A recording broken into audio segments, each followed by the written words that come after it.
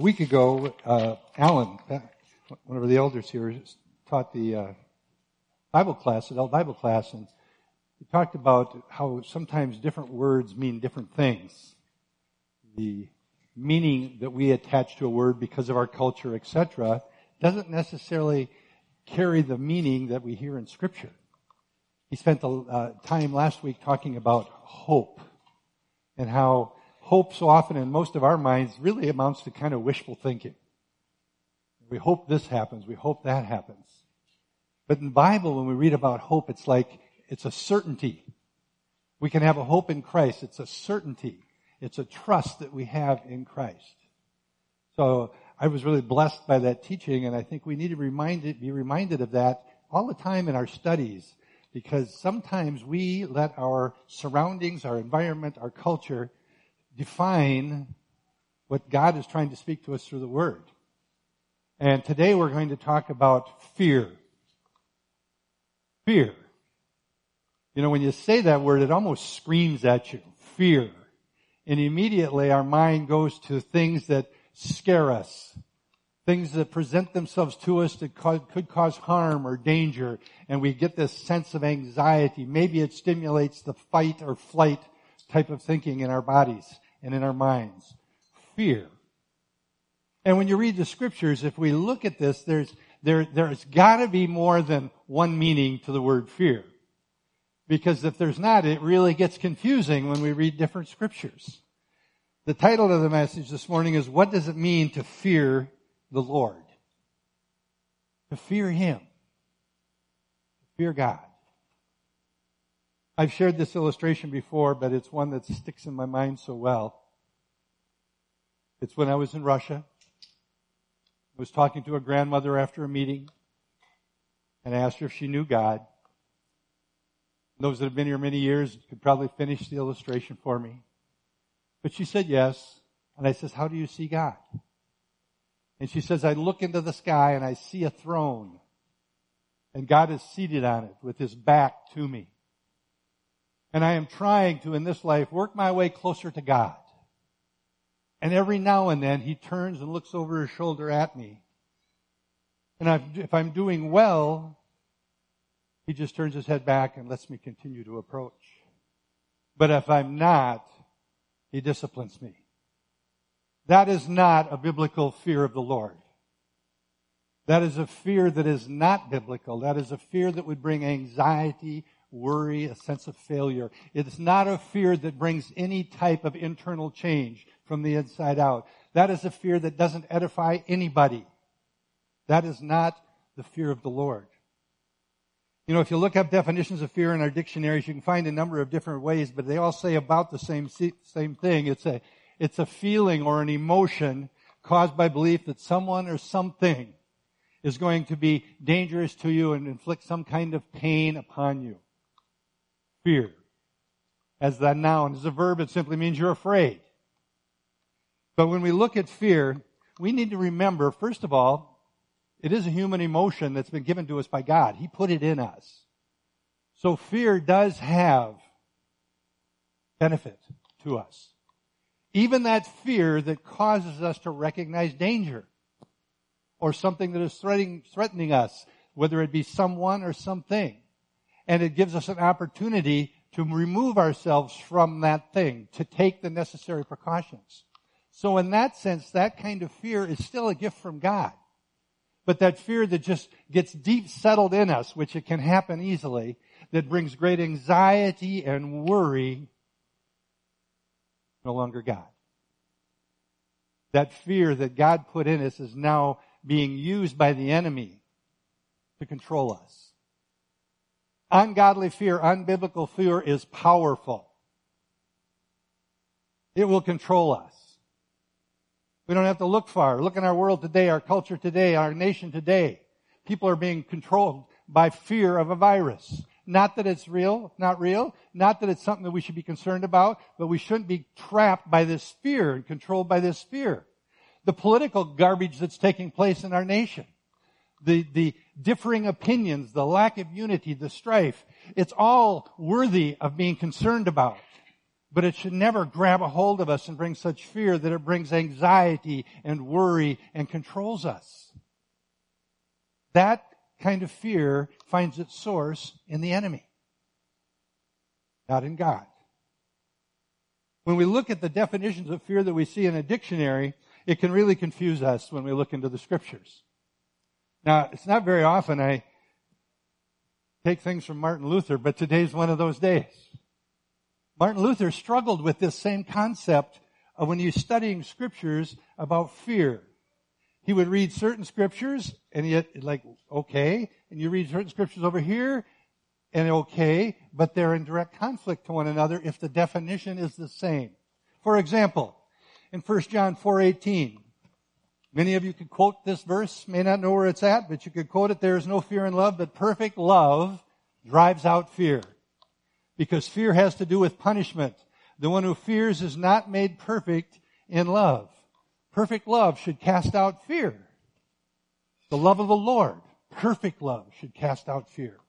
But then in Deuteronomy 5:28, where we're at in the study of Deuteronomy, it says this, and this is the Lord's words, God's words. He says, "Oh, that their hearts would be inclined to fear me and keep all my commandments always, so that it might go well with them and their children forever." Okay, there, God is clearly saying, I want you, my children, to fear me. But perfect love casts out fear. Obviously, there has to be a difference in the meaning of the words. And that's what I want us to try to focus on today and understand, because in the Scripture it tells us over and over and over, Old Testament, New Testament, that we are to fear the Lord. To fear the Lord. And it's easier to describe what that means than it is to give a clear definition. It certainly includes the awe and reverence for the Lord. God wants us to be in awe of Him. He wants us to be in wonder of Him, as we sang this morning. He wants us to reverence Him. He is a holy and righteous God. But He also desires us, out of that awe and reverence, to have a desire to obey Him. A desire to live a life in a way that brings pleasure to His heart. There should be a fear of the Lord in me that causes me to abhor sin. I hate sin. There is going to be a judgment day. That fear, the knowing that there's going to be a final day of judgment, should motivate us to share the good news of the gospel of Jesus Christ with others. A fear of the Lord. The fear of the Lord. Sometimes we get confused, Old Testament, New Testament. I want to remind you again this week, it's the same God yesterday, today, and forever. In the Old Testament, the fear of the Lord and love of the Lord, they're connected. They're connected. Nowhere in Scripture are we encouraged to embrace that negative fear. What Martin Luther came up with in his studies was what he called the difference between servile fear and filial fear. Servile fear is a kind of fear, and this maybe will help you like it helped me to understand. This kind of fear, it's spelled S-E-R-V-I-L-E, servile fear. And it's a kind of fear that a prisoner might have who's in jail and the torture chamber is next door and he's constantly waiting for the jailer, the executioner, whoever it is to come and just beat on him again. It's that kind of fear. A fear that's filled with anxiety. It does not edify the prisoner whatsoever. It does not bring about a change inwardly and works its way outward. You know, we can have this kind of fear that'll cause us and change our behavior a little bit. Sometimes a lot. Look what's happening in our world today. Again, there are behaviors in some of us that we would have never thought possible because we are afraid of this virus. Now, don't hear me wrong. We should be concerned. We need to be careful. I get all that. But not this fear that's killing us inwardly. And that's what's being talked about. The surveillance fear is that type of fear. That fear is never encouraged anywhere in Scripture. Then there's filial fear. And this fear refers to a fear that a son or a daughter may have towards their mom or dad. To that child, mom and dad are their whole world. They're everything that gives them security, their trust and confidence. They have a fear that they do not want to disappoint. They don't want to hurt them. They don't want to do anything to damage the relationship with them. So out of the fear that they have of their parents, a different meaning, filial fear, they want, because there's a love connection between the parent and the child. And I fear my parents. That's the veil fear, filial fear. A fear that is an inward fear. That love has changed me inside and it works its way out through me. It brings about an inward change. It's an edifying fear. That's the kind of fear that when we talk about the fear of the Lord, that's what we're talking about. That type of fear. So there is, in a sense, a good fear and a bad fear. Now, can that be confusing? Sure it can. Let me give you an easy picture that helps us understand good and bad for the same thing. Anybody in here have high cholesterol? You don't have to raise your hands. I think I do. But when they give me their readings, they say, hey, it's not good, but your good cholesterol is high. Your bad cholesterol is kind of going up. There's good cholesterol, bad cholesterol. It's all cholesterol. Good cholesterol is a good thing. The higher levels of your good cholesterol, the better your health is. As the bad cholesterol gets higher, your health is deteriorating. The good fear that is in us, that filial fear, that's an awe and a reverence and a trust in God because of love, is a sign of good spiritual health.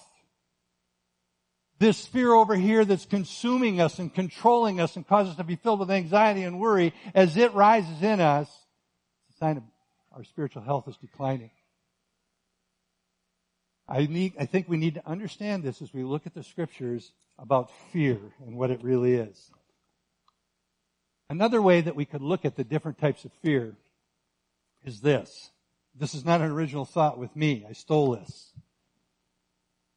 It's this. There is a fear that love removes, and there is a fear that love brings. The fear that love removes, perfect love casts out fear. But as we love, there is a fear that comes to us, a fear of the Lord. When we look at this, we can see the kind of love that the kind of fear that love can cast out. Most of us are familiar with the story in the Garden of Eden when Adam and Eve sin in Genesis chapter 3. We know that they sin, they eat of the fruit, they look at each other and go, uh-oh, we're naked. And they cover themselves. And then it tells us in Genesis chapter 3, in verses 8 through 10, that they hear the Lord walking through the trees in the garden, in the cool of the day. And then it says, they hid themselves. There is a fear that causes us to hide from God. There's a fear that could cause us to run and hide from God because we don't understand it. And what does God do? You know, God knew where they were. Amen? They weren't that good. But He says, hey, where are you at? We're here, Lord. We hid because we're afraid. We're naked. God called out to them, even in their fear, and they were hiding. Out of His love for His children, wanting to draw them back, He called out to them. He's a seeking God. God seeks those who will worship Him. The kind of love that drives out that fear that would cause us to hide from God. You and I mess up, but we don't have to hide from God. We don't have to be fearful that this God who loves us so much that He offered His Son to die for us is going to take out a stick and beat us to a bloody pulp. He's not going to do that. He's going to draw you back to Himself. And when He does that, it's not always pleasant. I acknowledge that. The consequences of our sin can be painful at times. But if we know who God is and know His heart, we know His perfect love, it will cast out, drive out that fear that would cause us to hide and run from Him. not only casts out that kind of fear, it also casts out a fear that keeps us from serving Him. Serving Him. All of you can read about this in Matthew chapter 25, but it's a story where the master's going to go on a trip, and he gives his servants, 3 different servants, some talents to keep for him. One he gives 5, and he invests it, and he gets 10 when the master comes back. One he gets 2, and he invests it, and he doubles it, and he gets 4 when the master comes back. And the third one, what did he do with it? He dug a hole in the ground. Why? Because I know you are a master who reaps where you have never sown. You're a hard man. Of course, the master condemns his actions. The reality is he didn't know his master. He didn't know what kind of master he was serving. If he had, he would have done something with what the master had given him. If we know our master, his love will drive out that kind of fear that causes us to think somehow we're disqualified for serving him, or that somehow if we don't do it right, he's going to punish us. There is so often God has called you who he has gifted and who he's given talents to. He's called us. But the enemy starts whispering those lies to us that you don't know enough, you can't do it right, what if? And we're afraid of failing. We're afraid of failing. We don't know our master. He knows your heart. He knows my heart. If he's called you, he'll guide you. If we mess up, he'll pick us up. We don't have to. Perfect love casts out fear that would cause us to be afraid of serving him. There is, or are, fears that love brings. I want to share a scripture in Psalms 130. If you, O Lord, kept a record of sins, O Lord, who could stand? But with you there is forgiveness. Therefore you are feared. If we think of that feared in the wrong way, that scripture makes no sense. Why would I be scared of, filled with worry and anxiety towards a God who's forgiven me all my sins? But there is no greater example of the love of the Heavenly Father than him offering up his own Son as a sacrifice on a cross and dying and shedding his blood for us to forgive us our sins. Oh gosh, that kind of God is to be feared. He is to be held in awe and reverence that would bring us to that place of wanting to please him, to honor him. Biblical fear of the Lord, when we begin to understand it the way I believe God intends us to understand it, is something that in each one of our lives should be cultivated. It should be something that's growing and increasing in our lives. The more mature we become in our walk as a Christian, the greater we understand who the Heavenly Father is, the more we understand about what Jesus really did for us on that cross through his death, burial, and resurrection. The more we see and have this trust and confidence in him, there should be just a greater sense of awe, a greater sense of reverence, a greater sense of wonder, a greater sense of fearing the Lord. It should continue to grow. There was a church in the early days. It was probably the best church there's ever been. Who knows? But in Acts chapter 9, verse 31, so the church throughout all Judea, through Galilee, and through Samaria enjoyed peace, being built up, and going on in the fear of the Lord. What's that doing there? And in the comfort of the Holy Spirit, it continued to increase. A healthy church, there should be a healthy biblical fear of the Lord. The problem is, in most churches, sadly, most Christians, there's very little fear of the Lord anymore. It's not fear or love, it's fear and love. Fear and love. We'll see how they are so connected. The church in the book of Acts was a healthy church, filled with peace, being built up and going on in the fear of the Lord, and then in the comfort of the Holy Spirit. Church, we all know about Pentecost. We all know what it means to be born again. We all know, I believe and understand, that the Holy Spirit now lives in us to help us, to guide us, to strengthen us, really grow a fear of the Lord. A fear of the Lord. A church with a fear of the Lord hates sin, has a great respect for God's commands, and wants to be obedient and follow Him. Church with the fear of the Lord and the people with the fear of the Lord would dread the thought of offending a God who loves us so much. So I'm going to go through kind of quickly, and there's going to be scriptures, and I'm going to show us 7 reasons why we should cultivate a fear of the Lord. Now, I would love to take the time in each one of these scriptures, and actually the scriptures I've already shared, to give you complete context of what's taking place, but I wouldn't have time. So I want to encourage you, if you can or if you want to, write down the scriptures. They'll be on the screen. But go and look at the context surrounding them. It gives even greater clarity to what God is speaking to us. 7 reasons to cultivate the fear of the Lord. Number 1, fearing the Lord will give you wisdom.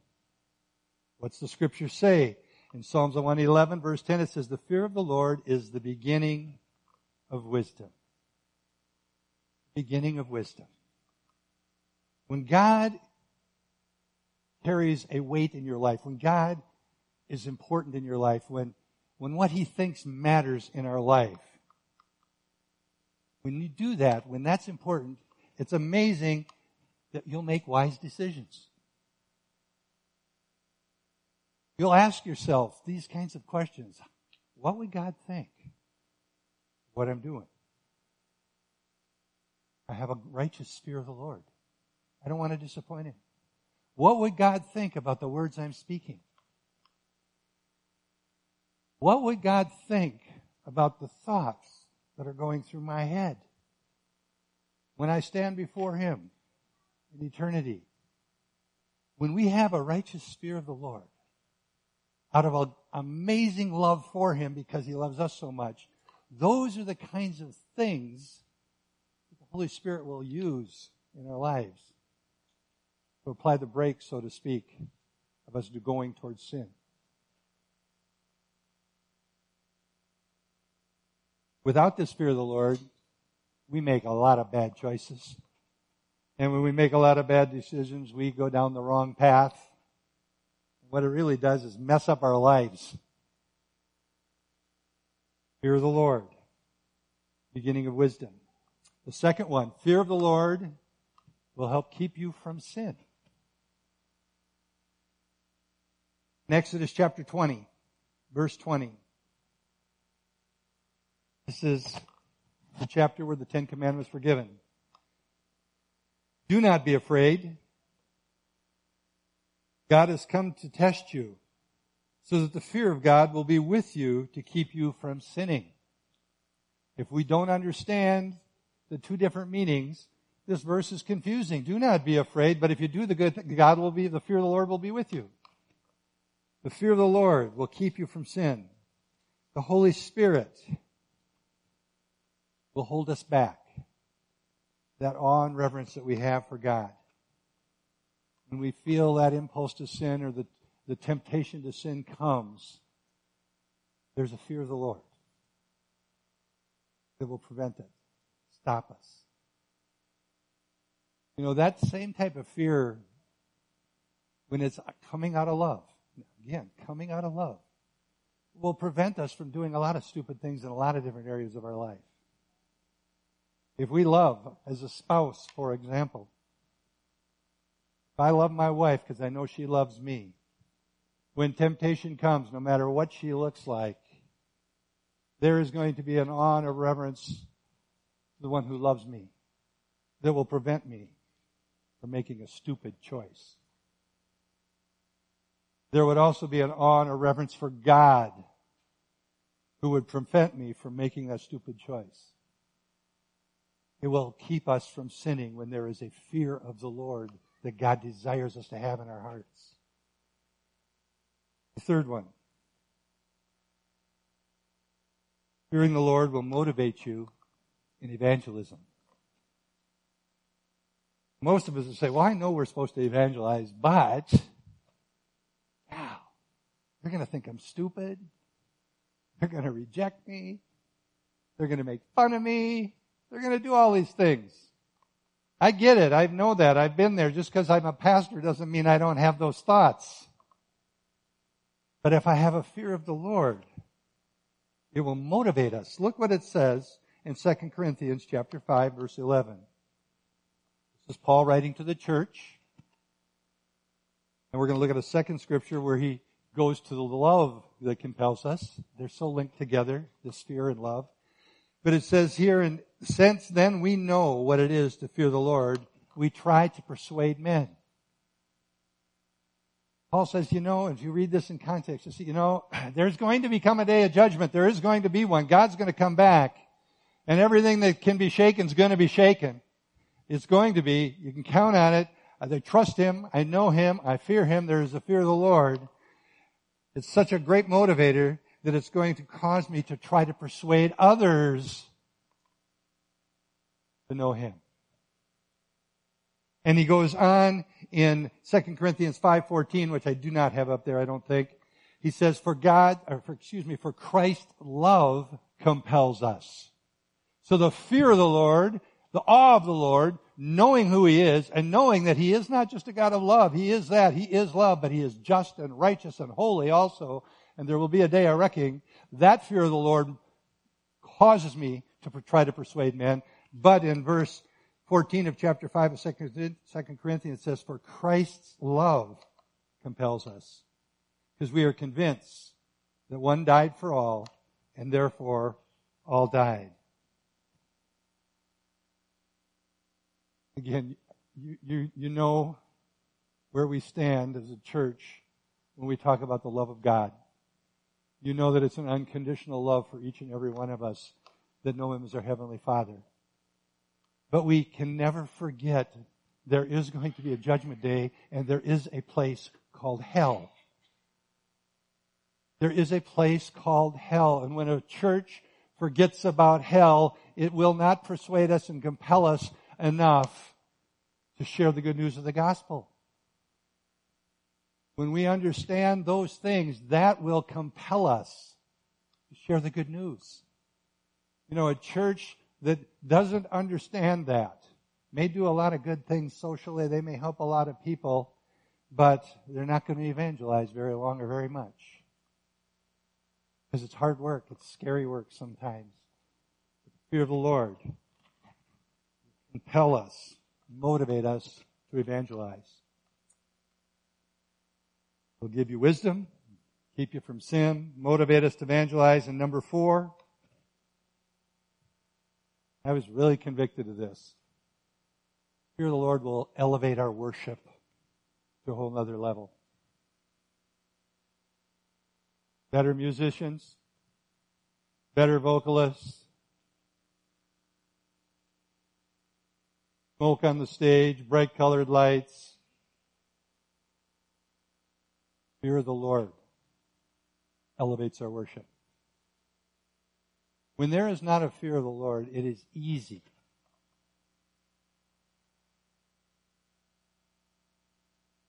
fall into being entertained. Fall into doing something that's a little fun.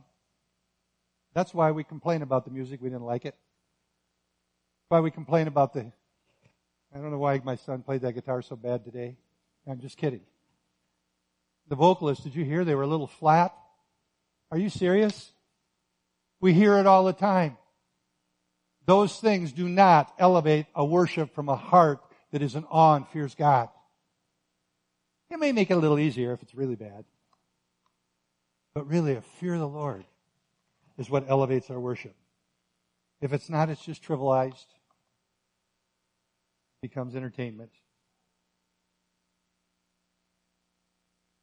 This morning, because I knew what I'd been studying all week, when I was worshiping, I was just trying to imagine Jesus willingly walking to that cross. Not defending Himself at all. taking a beating beyond what we can probably imagine, laying there and letting them nail him to the cross. For me. Trying to understand what kind of love that's demonstrating. So that my worship would truly represent the way I should love him for what he did for me. Fear of the Lord, and awe and a reverence of God will elevate our worship. Number 5. This one surprised me. I hadn't thought of this verse this way before. Fear of the Lord will make us more like Jesus. Really. Look at Jesus. Did Jesus live in the fear of the Lord? Well, listen to these words about him. In Isaiah chapter 11, the Spirit of the Lord will rest on him. The rest of that verse says the Spirit of wisdom, the Spirit of understanding, the Spirit of counsel, and the Spirit of strength. And then it says the Spirit of knowledge and the fear of the Lord. And he will delight in the fear of the Lord.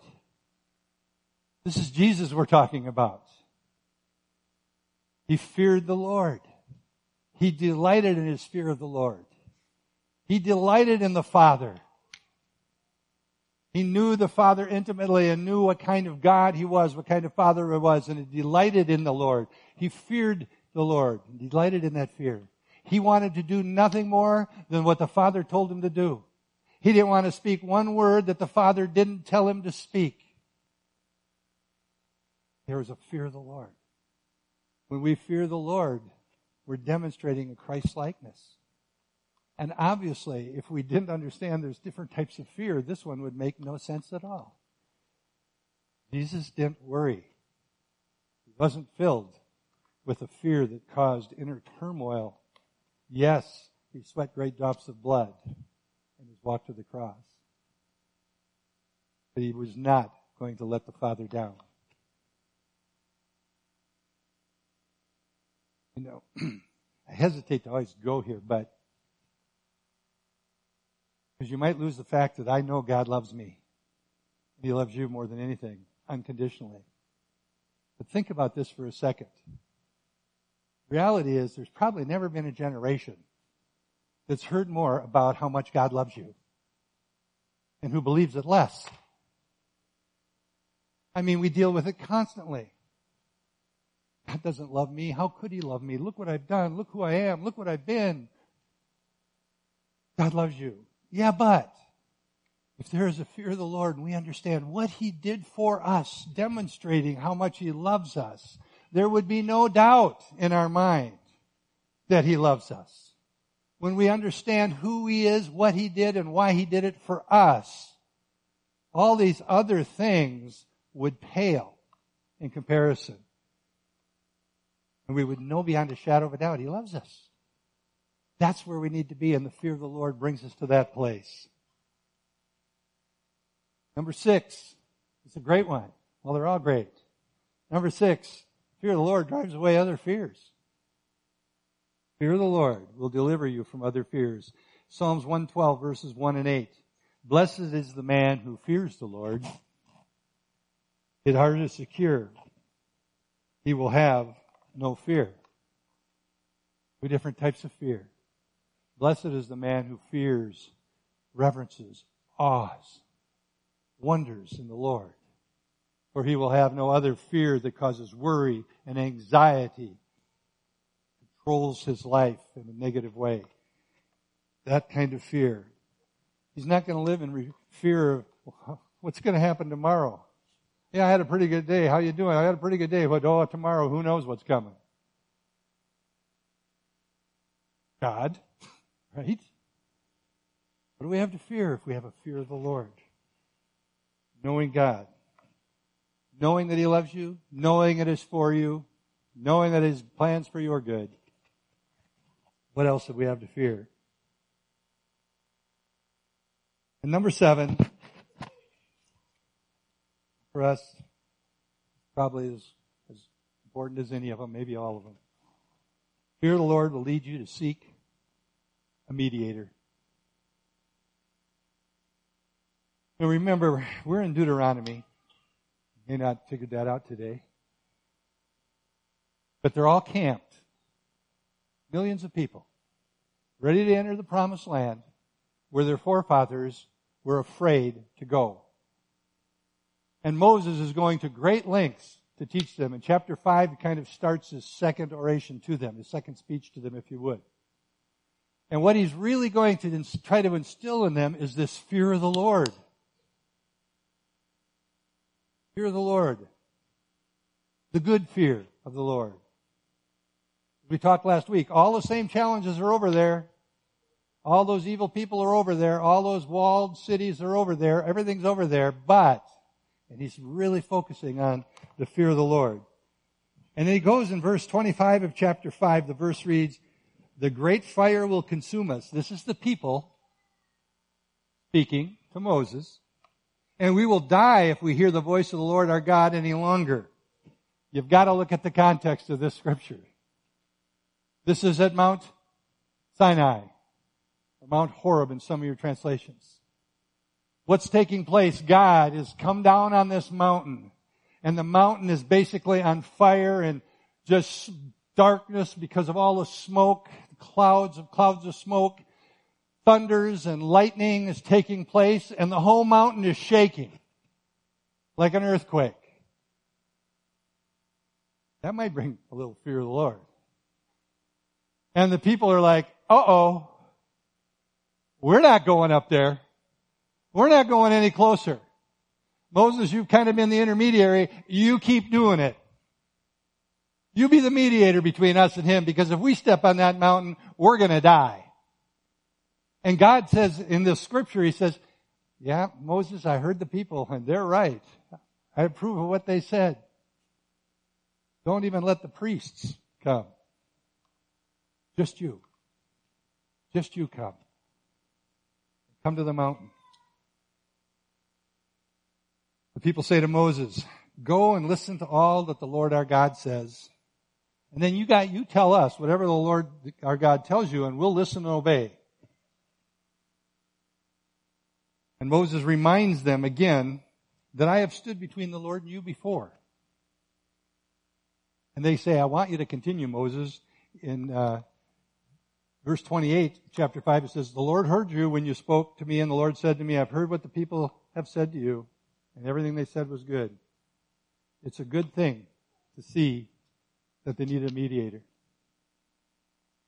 Why is this so important?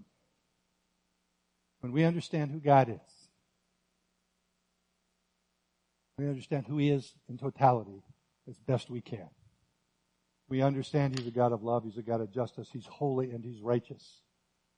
And that fear of the Lord grows in us, and we see him for who he is. It should drive us to understand this, and if nothing else, understand this. We need a mediator, just like the people did in the time of Moses. We need him even worse. Before we accepted Jesus Christ as our Lord and Savior, we stood condemned, destined for eternity in hell, separated from God. But Jesus came as that mediator between us and God. He came as a man and walked on the earth, and he walked that path sinlessly to the cross and died for us. The Bible tells us clearly there is only one mediator between God and man, and it's Jesus. Because Jesus is our mediator. When God looks at you and me, he looks at us through Christ. He looks at us through the cross. He looks at us through the blood of Jesus. And he declares, because of all that, he sees us as righteous and holy in his sight. Without that mediator, there was no way for any of us ever know God in a personal way. We would have all spent eternity separated from him in hell. Fear of the Lord will drive people to Jesus Christ. And by his grace, we receive the gift by faith, the salvation that comes through him. Fortunately for all of us, we didn't have to have a Mount Sinai experience. What took place for us was on Calvary. That was sufficient. Then an amazing thing happened after Jesus was crucified, buried, and rose again. He ascended. And then on the day of Pentecost, the Holy Spirit came. Sinai, a whole mountain was on fire. Pentecost, it says it was something like tongues of fire. And the Holy Spirit came and lived and dwelt in each one, just like He does us. The Lord loves us so much that He promised He'd never leave us nor forsake us, and He gave us His Spirit to live in us, to help us, to guide us in our walk, to bring glory to God. I want to close with a couple of more scriptures. David, when he was crying out to God in Psalms 86, in verse 11, it's kind of like where he framed his whole prayer to God. And he said these words, "Give me an undivided heart that I may fear your name."